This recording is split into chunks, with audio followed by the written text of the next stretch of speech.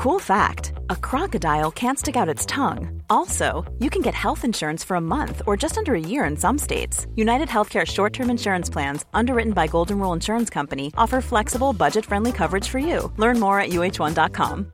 This is Paige, the co-host of Giggly Squad, and I want to tell you about a company that I've been loving, Olive & June. Olive & June gives you everything that you need for a salon-quality manicure in one box. And if you break it down, it really comes out to $2 a manicure, which is absolutely insane. It's also so easy to get salon-worthy nails at home with Olive & June. The difference between how your nails used to look when you did them yourself and now with the Mani system is a complete game changer. The best thing about Olive & June, too, is it's a quick dry. Dries in about 1 minute, lasts for 5 days, and full coverage in up to 1 to 2 coats. Visit oliveandjune.com/perfectmani20 for 20% off your first system. That's oliveandjune.com/perfectmani20 for 20% off your first system. Millions of people have lost weight with personalized plans from Noom. Like Evan, who can't stand salads and still lost 50 pounds. Salads generally for most people are the easy button, right? For me, that wasn't an option. I never really was a salad guy. That's just not who I am. But Noom worked for me. Get your personalized plan today at Noom.com. Real Noom user compensated to provide their story. In 4 weeks, the typical Noom user can expect to lose 1 to 2 pounds per week. Individual results may vary.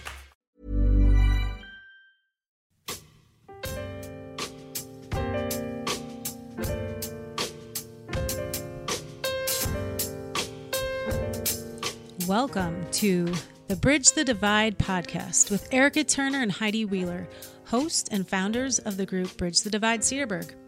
We hope to provide a forum for discussion and action around racial reconciliation.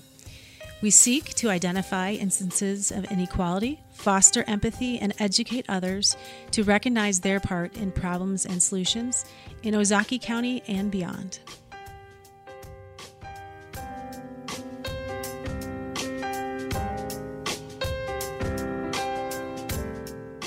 It's Heidi Wheeler. I am in the studio today without Erica. As you all know, the recent events in the last couple of weeks have really been a trying time for our country. And for friends who are Black, a lot of them are weary and need some time to grieve and be alone with their families. And so today, Eric and I we decided that it's better if I just do the podcast, and the focus today is going to be on how to become a white ally. And so I have a friend, though, in the studio with me, and her name is also Heidi Irwin Rowley, and I'm going to let her introduce herself to you. Thanks so much, Heidi. Like you said, I'm Heidi Irvin Rowley. I live here in Cedarburg with my family. I have 4 kids. We moved here in 2002, thinking we would be here for about 2 years before we moved on. And that's not how things turned out. So we've been here for about 18 years now. I work part-time as a school psychologist at an elementary school. And like many people, my heart has been really heavy these last weeks as we've watched what is happening in our country. And so I just really appreciate the opportunity to be here and to talk to you. Thank you for coming. So a disclaimer before we start and getting into the meat of what we want to talk about. As a white person, I think it's interesting to elevate my own voice on discussions of racism, because normally I think it's really important to elevate the voices of people of color over white voices. And except when people of color are saying, no, I'm tired, speak up. And when you elevate your voice, sometimes people assume that you're an expert on something or that you've arrived.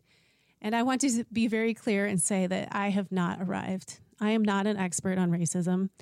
I still have racist tendencies in my own heart. And to me, this is the journey of a lifetime. And every day I learn something new by listening to my friends of color and Black voices and other white friends too.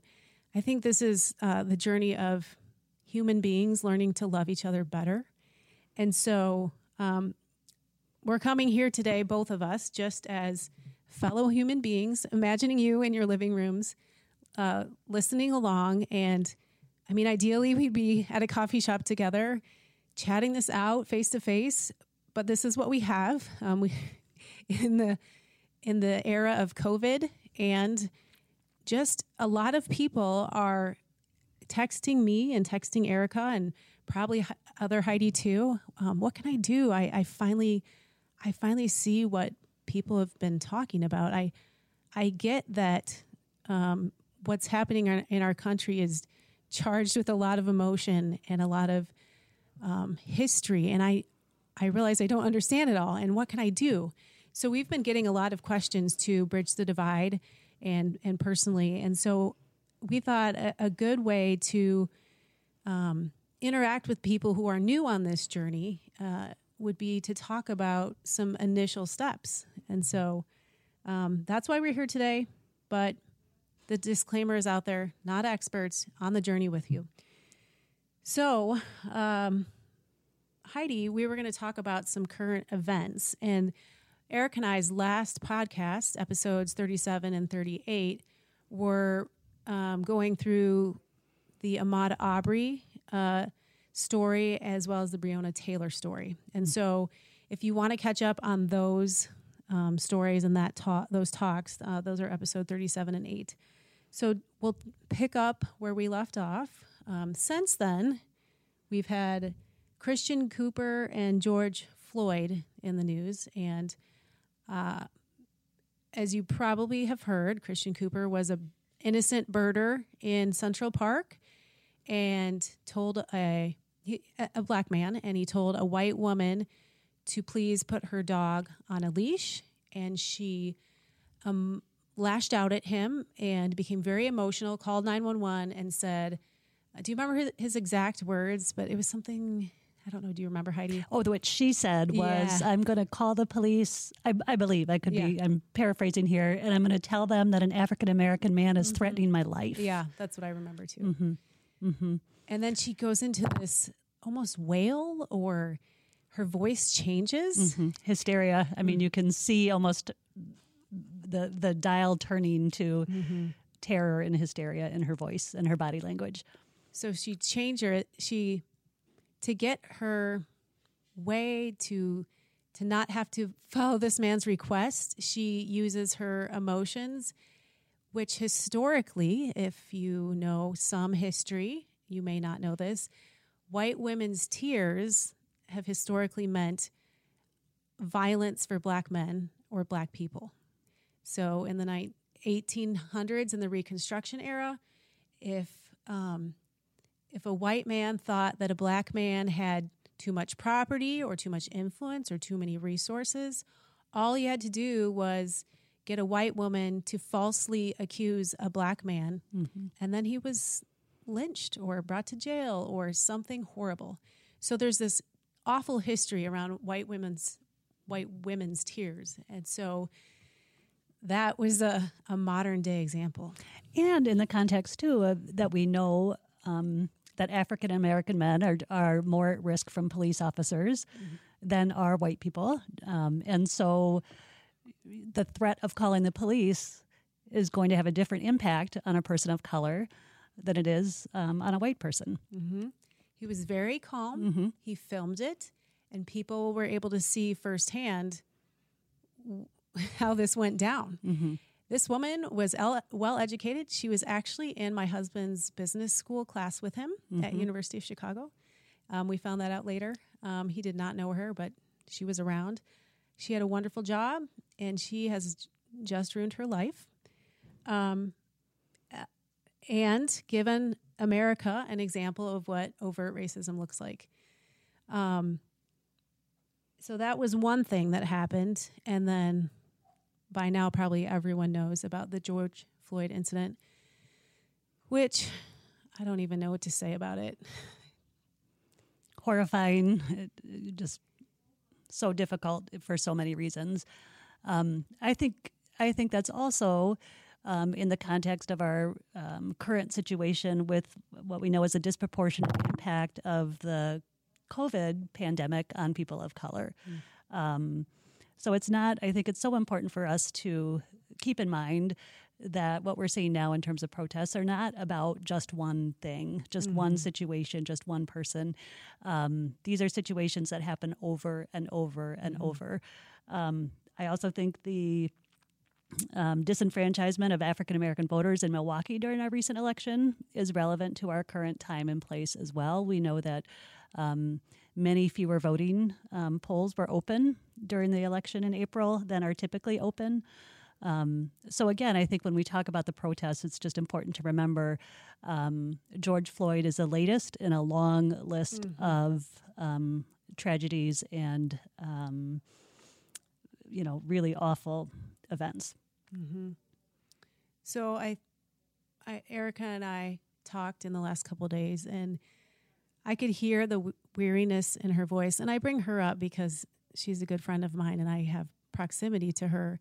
She's not the voice of all of Black people in America, but and other voices too. I'm just hearing frustration with, we've been telling you for so long. We've been telling you since the late 1500s, Black people have been enslaved, and you're finally understanding some of the impact of the ongoing racism in our country and what they have had to deal with, the trauma and the word I used last time, gaslighting, which is making you feel crazy for talking about something that everyone tries to make you feel like isn't there, but is.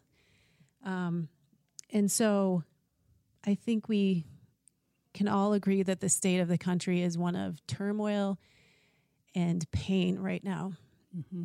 And I think that's why one of the most important and first steps for white people who want to do better in this area is education. And education of the history of our country, too. And in my mind, to have a clear or a clearer perspective on race and racism in our country, there has to be some unlearning, too.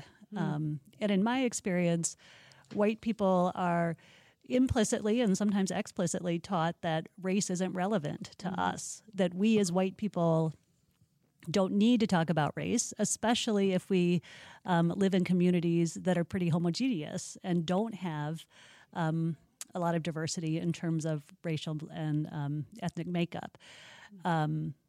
And so I think there's a delicate balance, because I agree that we want to elevate the voices of people of color whenever we can.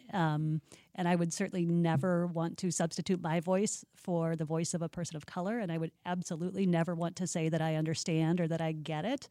But at the same time, I think there's really important work for white people to do, separate from those conversations where we think more critically or maybe in a different way about the history of our country. And some of that can be uncomfortable. And some of it goes against kind of the way we are typically taught a lot of things about our country's history. And yet you don't have to dig very deeply to look at the facts. We are going to, in the show notes, we're going to leave a list of books. Maybe we can talk about a couple of our favorites in a minute. And also some YouTube videos, racism, kind of explained high level and simply. There's some videos we showed in some of our Bridge the Divide meetings, because I think we have to get on the same page of what is racism. And we keep saying over and over in Bridge the Divide events, it's not being unkind to people with different skin colors. It's not it's not the Ku Klux Klan. That's overt, terrible racism. But what we're dealing with in the hearts of most Americans is something different. It's not realizing that we, as white Americans, have privileges and advantages because of our skin color that especially Black Americans do not have. And there's a lot of history around that, like we said. And we've gone through some of that history in other podcasts. But something I hear a lot from people who are very early in their journey is, I don't see skin color. And I'm going to read a quote from the ecwityliteracy.org. If I don't see race, if I can't recognize racism. If I can't recognize racism, I can't be anti-racist. If I can't be anti-racist, I participate in racism. This is where colorblindness gets us, racism. So if you find yourself saying, I don't see skin color, you are very early on your journey. That is something I used to say as well, because you don't want to think of yourselves as a mean person or a bad person. But I think there is a dichotomy. You can both be a good person or a well-meaning person and still fail to realize the systemic effects of race in our country. Absolutely. And I think talking about individual acts of racism is maybe easier and certainly more concrete than talking about the systemic nature of racism. On the flip side, unless we talk about the systemic nature of racism, it's not going to change. Mm-hmm. And I see a real struggle that's sometimes hard for me to understand, because I feel like there are some white people who think either I have benefited because of the color of my skin, or I'm a person who has worked hard and overcome challenges and barriers and achieved something. And I struggle to understand that what I see is a false dichotomy. Mm-hmm. Both of those things can be true. You can be a white person who has had a very difficult life and worked very hard and overcome a lot of challenges and barriers, and be a white person who has benefited from white privilege. Mm-hmm. Those two things are not mutually exclusive. And I hope we're seeing some growth and progress in understanding that. Because I think sometimes when we talk about white privilege, white people tend to feel very threatened by it, or that their own accomplishments are somehow minimized, which is not the point. Mm-hmm. Well, we need to go to break, and after that, we're going to talk about what it means to be an ally.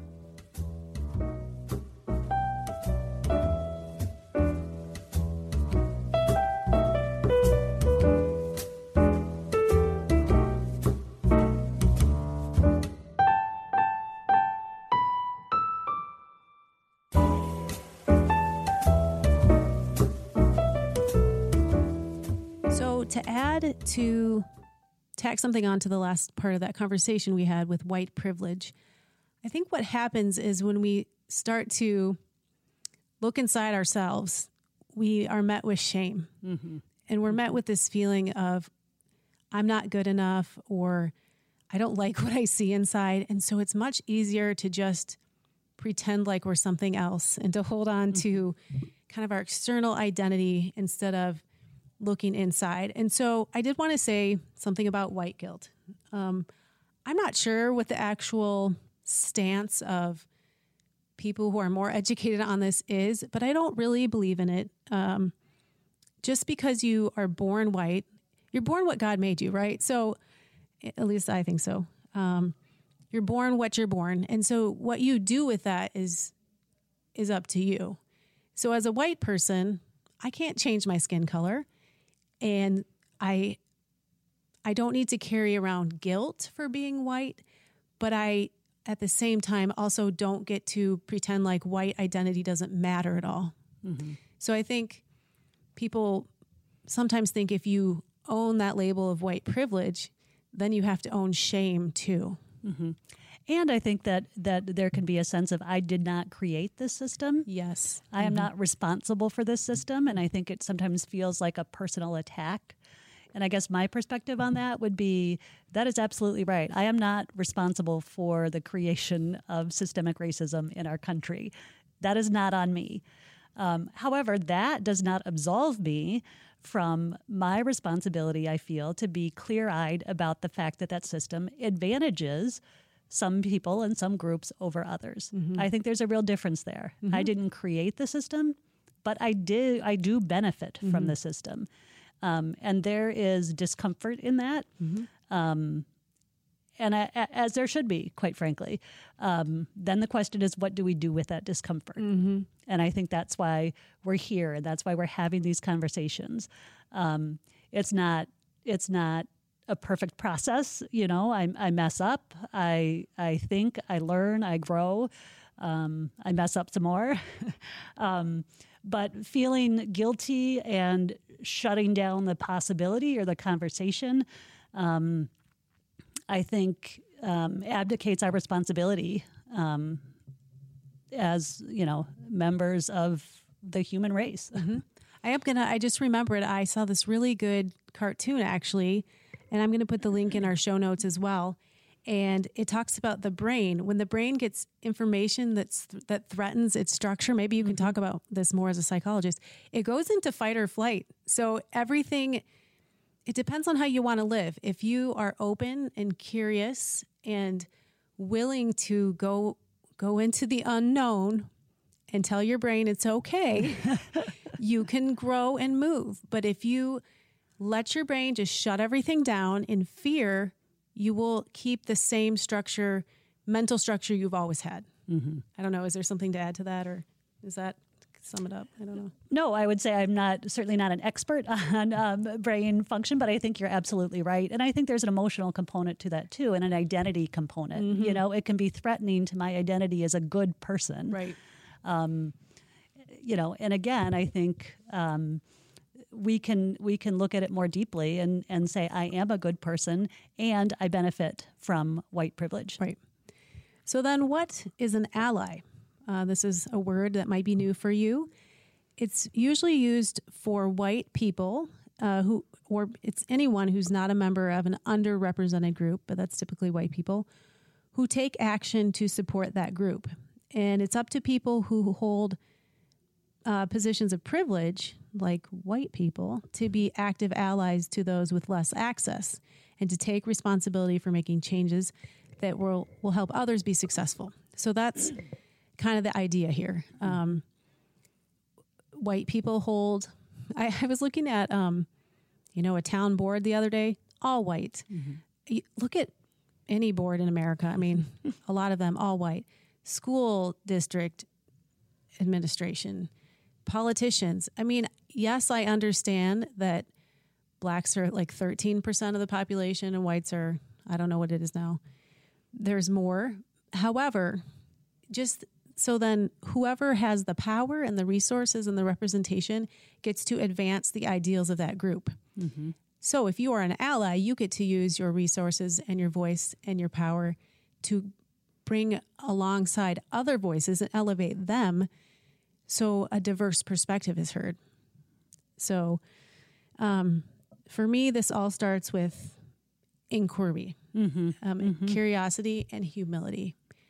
Owning the idea that I don't know everything and that I have a lot to learn, which is how I want to live life. And I think it's very easy. A lot of us grew up with a lot of things being said to us and preconceived notions and attitudes in our families. And there's a lot of rhetoric being thrown around today that if you don't consider it with new perspective and humility and curiosity, then you could easily just accept it. Mm-hmm. Mm-hmm. And I would say I struggle sometimes a little bit with the word ally because I think it can kind of connote this notion that I have arrived and I am now naming myself an ally, right. And therefore I have it all figured out. And I know that's not right what any of us mean. I can do everything I can. Anti-racist is another kind of similar idea or word, that it's not that I'm just not saying racist things, but that I'm actively working to change the system that benefits white people over people of color. So like I said, for me, the word ally is a little bit tricky because I think it can sound like I'm there. At the same time, I think it's a great goal, and it's something to work towards. Yeah. I think it's something you think of yourself more than you pronounce yourself. Right. Like don't get a bumper sticker saying black ally. Right. Don't do that. It's something in your mind that I either am committing to this or I'm not. I don't want to, or I don't care enough, or I just don't believe in it. So I think it's a mental shift. Well, and it makes me think of, there's an analogy by Dr. Beverly Daniel Tatum about a moving walkway. Have you seen that? That if you think about a moving walkway, how does this work? The people who are actively racist, bigots, they're moving along the walkway. People who are standing as the walkway moves are people who are benefiting from the system and more passively racist. And to be anti-racist is to be actively walking the other direction, really trying to address the systemic nature of the racism. So that was an analogy that I thought was an interesting or helpful way to think it. And I, again, want to be making progress to being somebody who is actively working to address the issues of systemic racism. Yeah, so I think that's helpful, and all the imagery we can create, and it just gives us new ways to think about it. I think it does start on an individual level, and then you move outward. Yes. I don't know if you agree with that, but I think that's true. You have to do the work in your own home and heart before you take a stand, I think, because I bet it's pretty evident to most people of color and other people who are farther along. If you are in it as a cause and it for yourself, or because you actually want to do something about it. Right. And I think there's a lot of value that can be had as people are starting to learn about this, to talking to other white people about it and what their experiences are and what their perspectives are. I think those can be very valuable conversations, and certainly conversations with our children, because we know our children see race. And again, when we talk to our children about what's happening now, I think it's so critically important to put it in a historical context, that it's not just about the here and the now and the videos that we've seen recently, as horrible as they are. It is about generation after generation after generation of violence against people of color and systems that disadvantage people of color. And again, that historical context to me is critically important when we talk to our kids. I agree. We told our kids last night about George Floyd. We're not going to show them the video, but they are 5, 7, 9, and 11. And all 4 of them were just sobbing. And I thought, well, that's the appropriate response. Right. I'm glad that they felt that, the pain that they could empathize. And I don't want that to go away. But at the same time, I learned, something I learned this week is that I think it's helpful for white people to hold their emotions in check on social media and around people of color.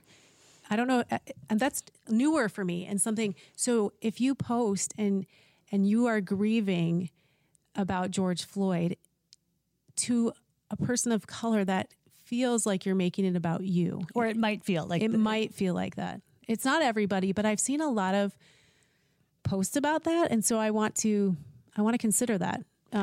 It makes me think about a Saturday Night Live sketch after Trump was elected, where there were I don't remember all the details, but basically white people were shocked and, oh my gosh, I don't feel safe, and what's going to happen, and sort of, the punchline was, people of color were sort of like, yeah, wonder what that feels like. So so if I was like, oh, I told my kids about George Floyd and we were all bawling around the table last night, that would be offensive. I think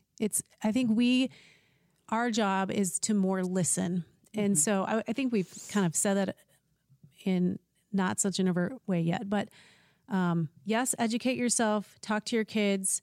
But another point that we want to make is make sure you learn to listen. And so I would suggest listening to people of color and a variety of voices, because Erica keeps saying, I don't speak for all Black people. I am a voice. Yep. So, and I think what you're saying is, don't make it about yourself in that moment. If you're talking to a person of color, don't make it about yourself and put somebody else in the position of having to comfort you because you and your children were upset by a horrific video. Right. Although those feelings they're valid, appropriate. Yeah. That would be better shared with somebody else, maybe. another white person, maybe. And depending on your relationship, depending on your relationship, it's going to be different for different people. And I would, I think it's really hard to have hard and fast rules about, I certainly don't want to go too far down the road of saying, don't ever say this to a person of color. I know that's not what you're saying. No. But there's nuance there. And to me, if you're in doubt, then don't say it. Yeah, I think that's or ask the question. No, you made a really good point. So people don't, who have already they're already carrying generations of trauma, don't have to now comfort you. I like that. So I think some of our work as white people is to listen to the voices of Black people and hear what they're saying. And I've heard a lot of people say that. And so that's something I internalized this week. I guess you don't have to follow that. If you're listening and you aren't convicted about that, I guess you don't have to. But what I would say is start following more voices of color in your podcasts, in your social media feeds. It's hard when you live in a town like Cedarburg. If you work here and it's 95% white, I don't know if it still is. It was a couple years ago. How do you make friends who have different perspectives and friends of different skin color? So I think we have to go to break, but we'll see you after the break.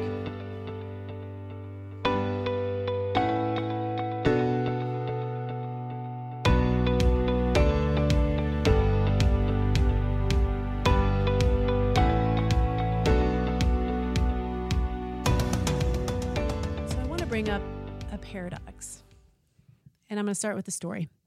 So I went to a writers' conference a couple years ago in Michigan. I went to one of the panels, and a white woman had put it together, and it was about writing on race. And she is really good friends with another Black woman. They work in their community on things together. She tried, according to her, she tried very hard to get women of color on the panel. Nobody was able to do it. So it was 3 or 4 white women.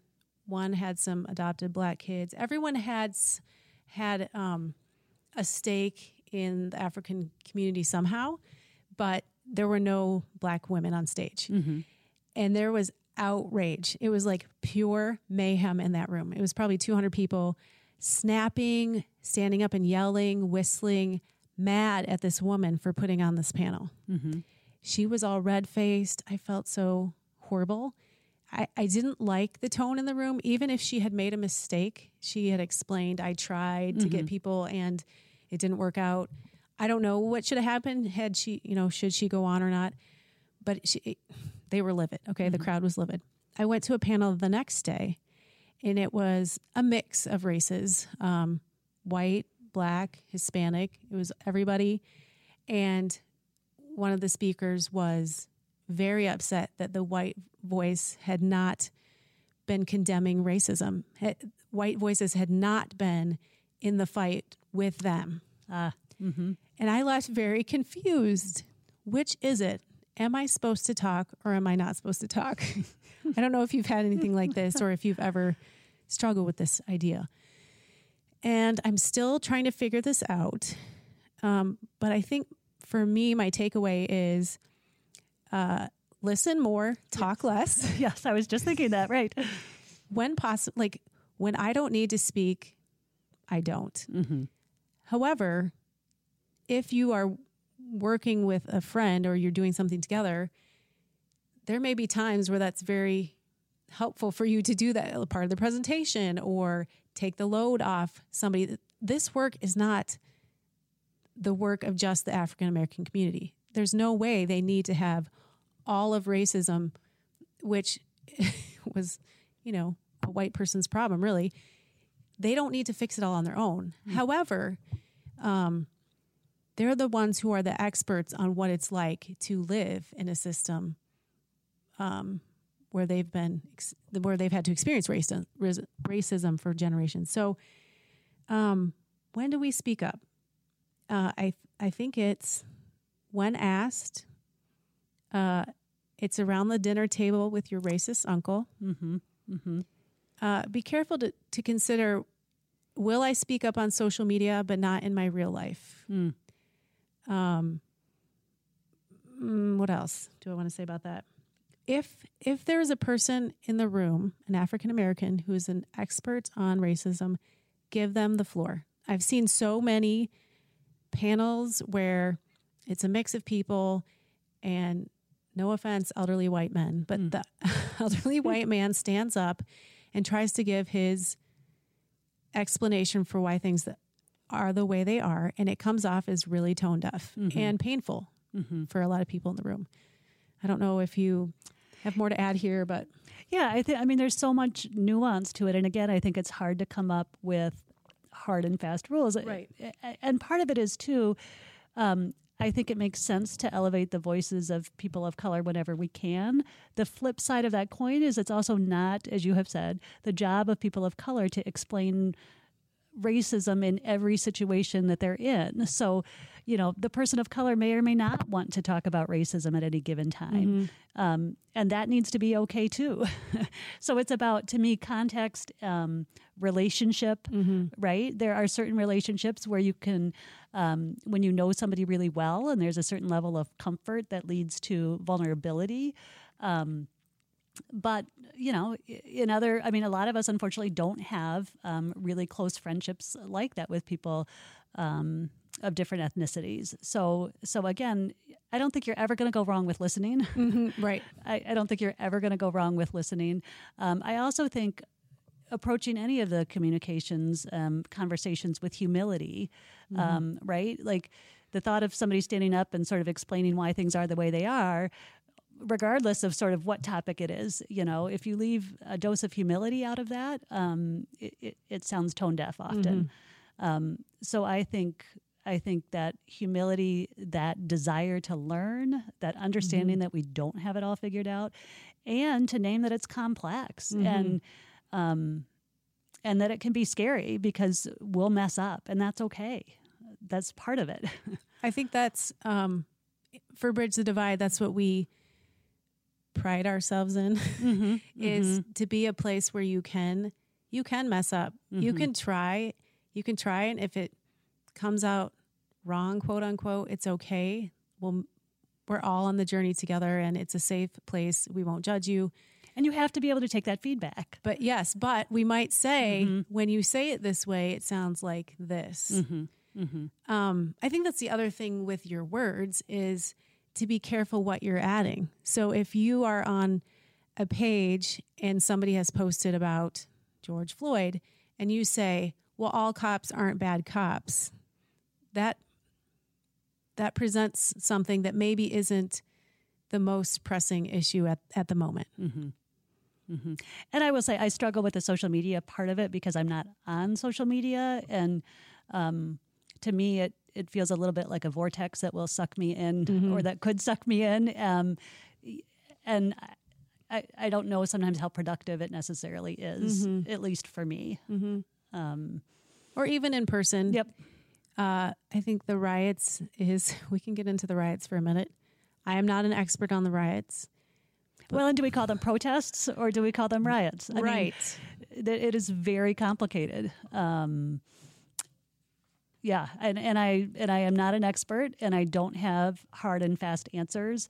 It is difficult to watch the violence that is happening. There's no doubt that the looting, hurts small businesses and is difficult to watch.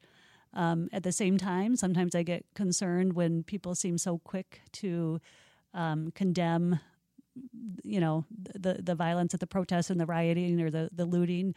And that can overshadow the condemnation of everything that led to the protests. And there is part of me that wonders sometimes, well, what should it look like? And I don't mean to condone the violence or the rioting or the looting, but I find it very, very challenging to know how to respond in a way that is articulate and definitive. I think I've seen a lot on some of our local pages on Facebook this week that's been very sad to me. People bringing up peaceful protest or just we had a gathering last night where it was called Kneel for 9, and there was a couple places we did it in Cedarburg.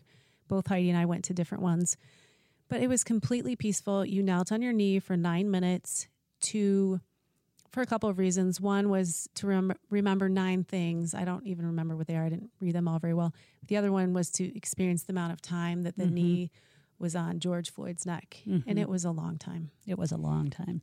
And it was embodying a little bit of what that meant for him, and just seeing feeling the gravity a little bit of that situation.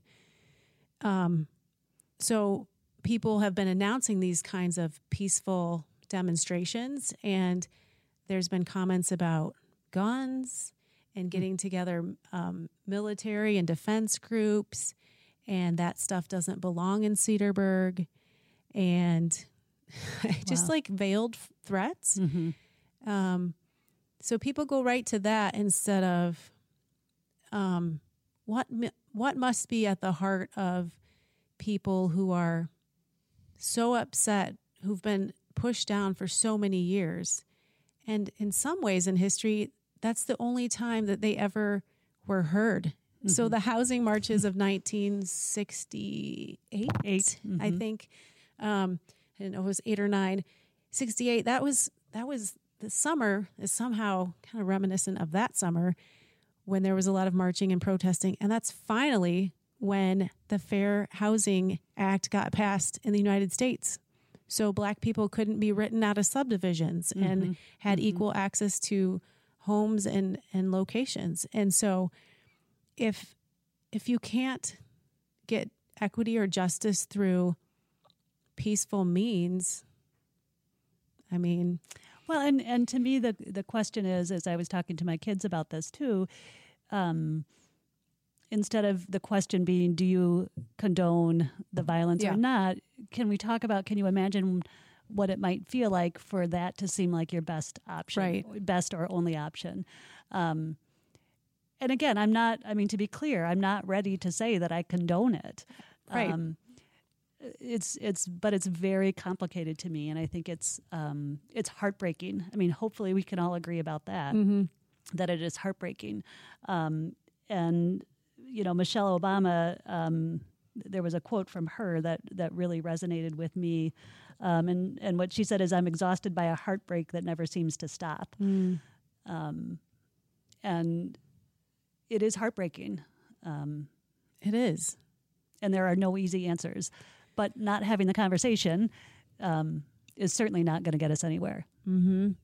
Or throwing out falsities or large generalizations or threatening with guns right away. And I think we have to acknowledge too that I really do believe that there are white supremacists and that there are people who are intentionally instigating and capitalizing on the potential for violence in order to make things look even worse, right? And in order to decrease any kind of empathy or compassionate or convicting response on the part of white people.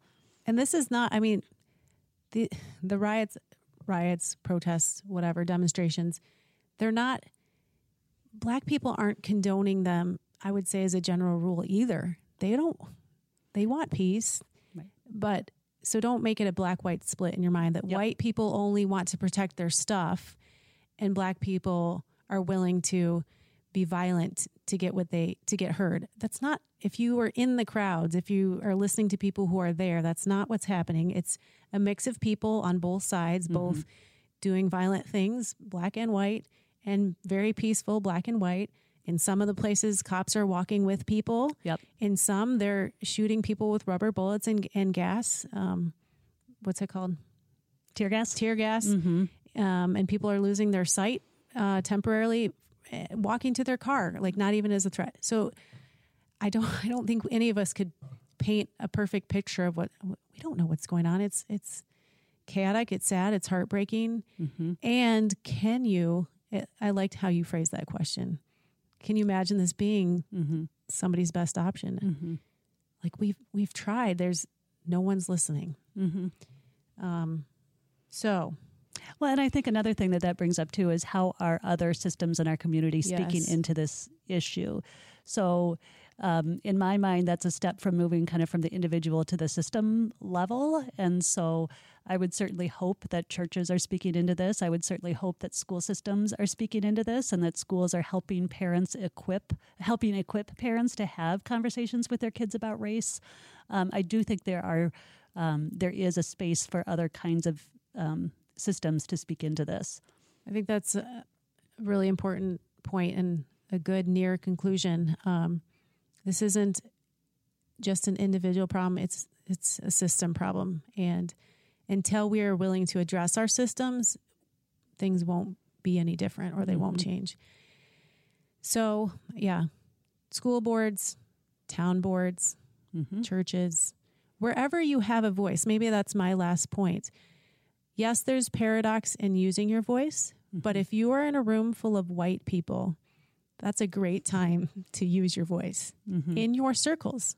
If you are developing curriculum for a program, if you are talking about town busing rules, if you are talking about whether cops wear cameras, whatever your space may be. And maybe one of the most important thing is talking to your own children, like Heidi said. We don't want the next generation to be as ignorant as we have been. I keep saying I'm in I don't know what year of school, 20, 21. Yes. Still have never gotten, until I would say my doctoral program, when we talk about social determinants of health and race and how race impacts health, it's taken this long to learn some minor amounts of history. Your children will not get it in school unless the schools are actively seeking out diversity consultants and people to come in and look at their programs. The curriculum is not robust enough. I asked 2 girls after our Kneel for 9 last night, or 3 who are at the high school in Cedarburg. Very little. Very little. And as we know, sometimes things are shut down when people want to do projects or read certain books. Well, and that goes back to leadership and school board. Right. Who is represented, what voices are represented, what voices are heard. Who of our listeners wants to run? Right. We'll help you. Do you have, Heidi, we had talked earlier about books. A lot of people are talking about books. Yep. A lot of books are sold out right now. That's a good sign. Which is awesome. Do you have any books that you would recommend for our listeners? I guess the 2 that come to mind is my sort of my favorites, if you will, about books about racism and about some of these issues. The first one is White Fragility. That's a great place to start. It's written by a white woman who did corporate training around the country, and is really well written. It is clear. It's easy to read. Yeah. It's very accessible. And the other one is Ta-Nehisi Coates' Between the World and Me. It is a difficult read. It is so beautifully and powerfully written, and really, I think, portrays the vulnerability that he, as a father, a black father of a black son, felt raising his son in this world. Really, really powerful. It's very short, again, accessible, but really powerful. Good suggestions. We're going to leave a list, like I said, in the show notes. You can't go wrong. Start somewhere. Right. And be open to what might be in that book. And then get your white suburban mom friends together and have a Zoom book club. Yes. We just did one with Bridge the Divide on Henrietta Lacks. My book group read that, actually. Did they? Yes, just this past year. In fact, I chose it. Yeah. It was a fascinating book. It was about, healthcare ethics and race and a lot of other things. But we are really thankful that you listened today. And we hope that you hear that we don't think we're experts or have all the answers or that we're going to fix anything in a 30-some minute segment. But we wanted to start the conversation. And if you have questions or you want follow-up, you can follow us at Bridge the Divide on Facebook, or our website is www.bridgethedivide.life. You can connect with us there. And when COVID is over, we'll meet in person again, but we're going to be doing things as we're able on Zoom. But we are here as a resource for education and questions. And I am definitely on the journey with you. And I hope to hear from a lot of you soon. Thanks for talking, Heidi. Thank you so much. Thanks for listening. We welcome your feedback, suggestions, and any program ideas. Spoken word artist propaganda states we need to consider the waters we swim in. Maybe it's not toxic to me, but it's toxic to my neighbor. And if it's toxic to my neighbor, it's probably toxic to me too. Let's breathe better water. Contact us on our website at www.bridgethedivide.life. You can email us info@bridgethedivide.life or reach us on social media. Facebook is Bridge the Divide Community, and on Instagram it's Bridge the Divide Podcast.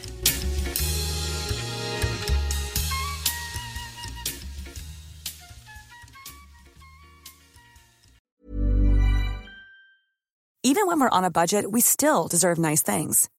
Quince is a place to scoop up stunning high-end goods for 50 to 80% less than similar brands. They have buttery soft cashmere sweaters starting at $50, luxurious Italian leather bags, and so much more. Plus, Quince only works with factories that use safe, ethical, and responsible manufacturing. Get the high-end goods you'll love without the high price tag with Quince. Go to quince.com/style for free shipping and 365-day returns.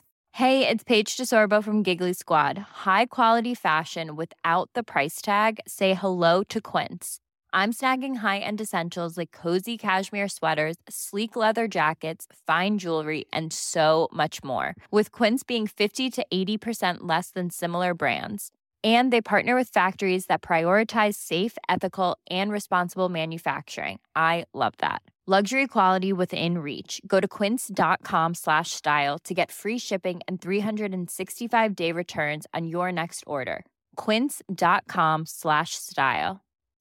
When you make decisions for your company, you look for the no-brainers. If you have a lot of mailing to do, Stamps.com is the ultimate no-brainer. Use the Stamps.com mobile app to mail everything you need to keep your business running with up to 89% off USPS and UPS. Make the same no-brainer decision as over 1 million other businesses with Stamps.com. Use code PROGRAM for a special offer. That's Stamps.com, code PROGRAM.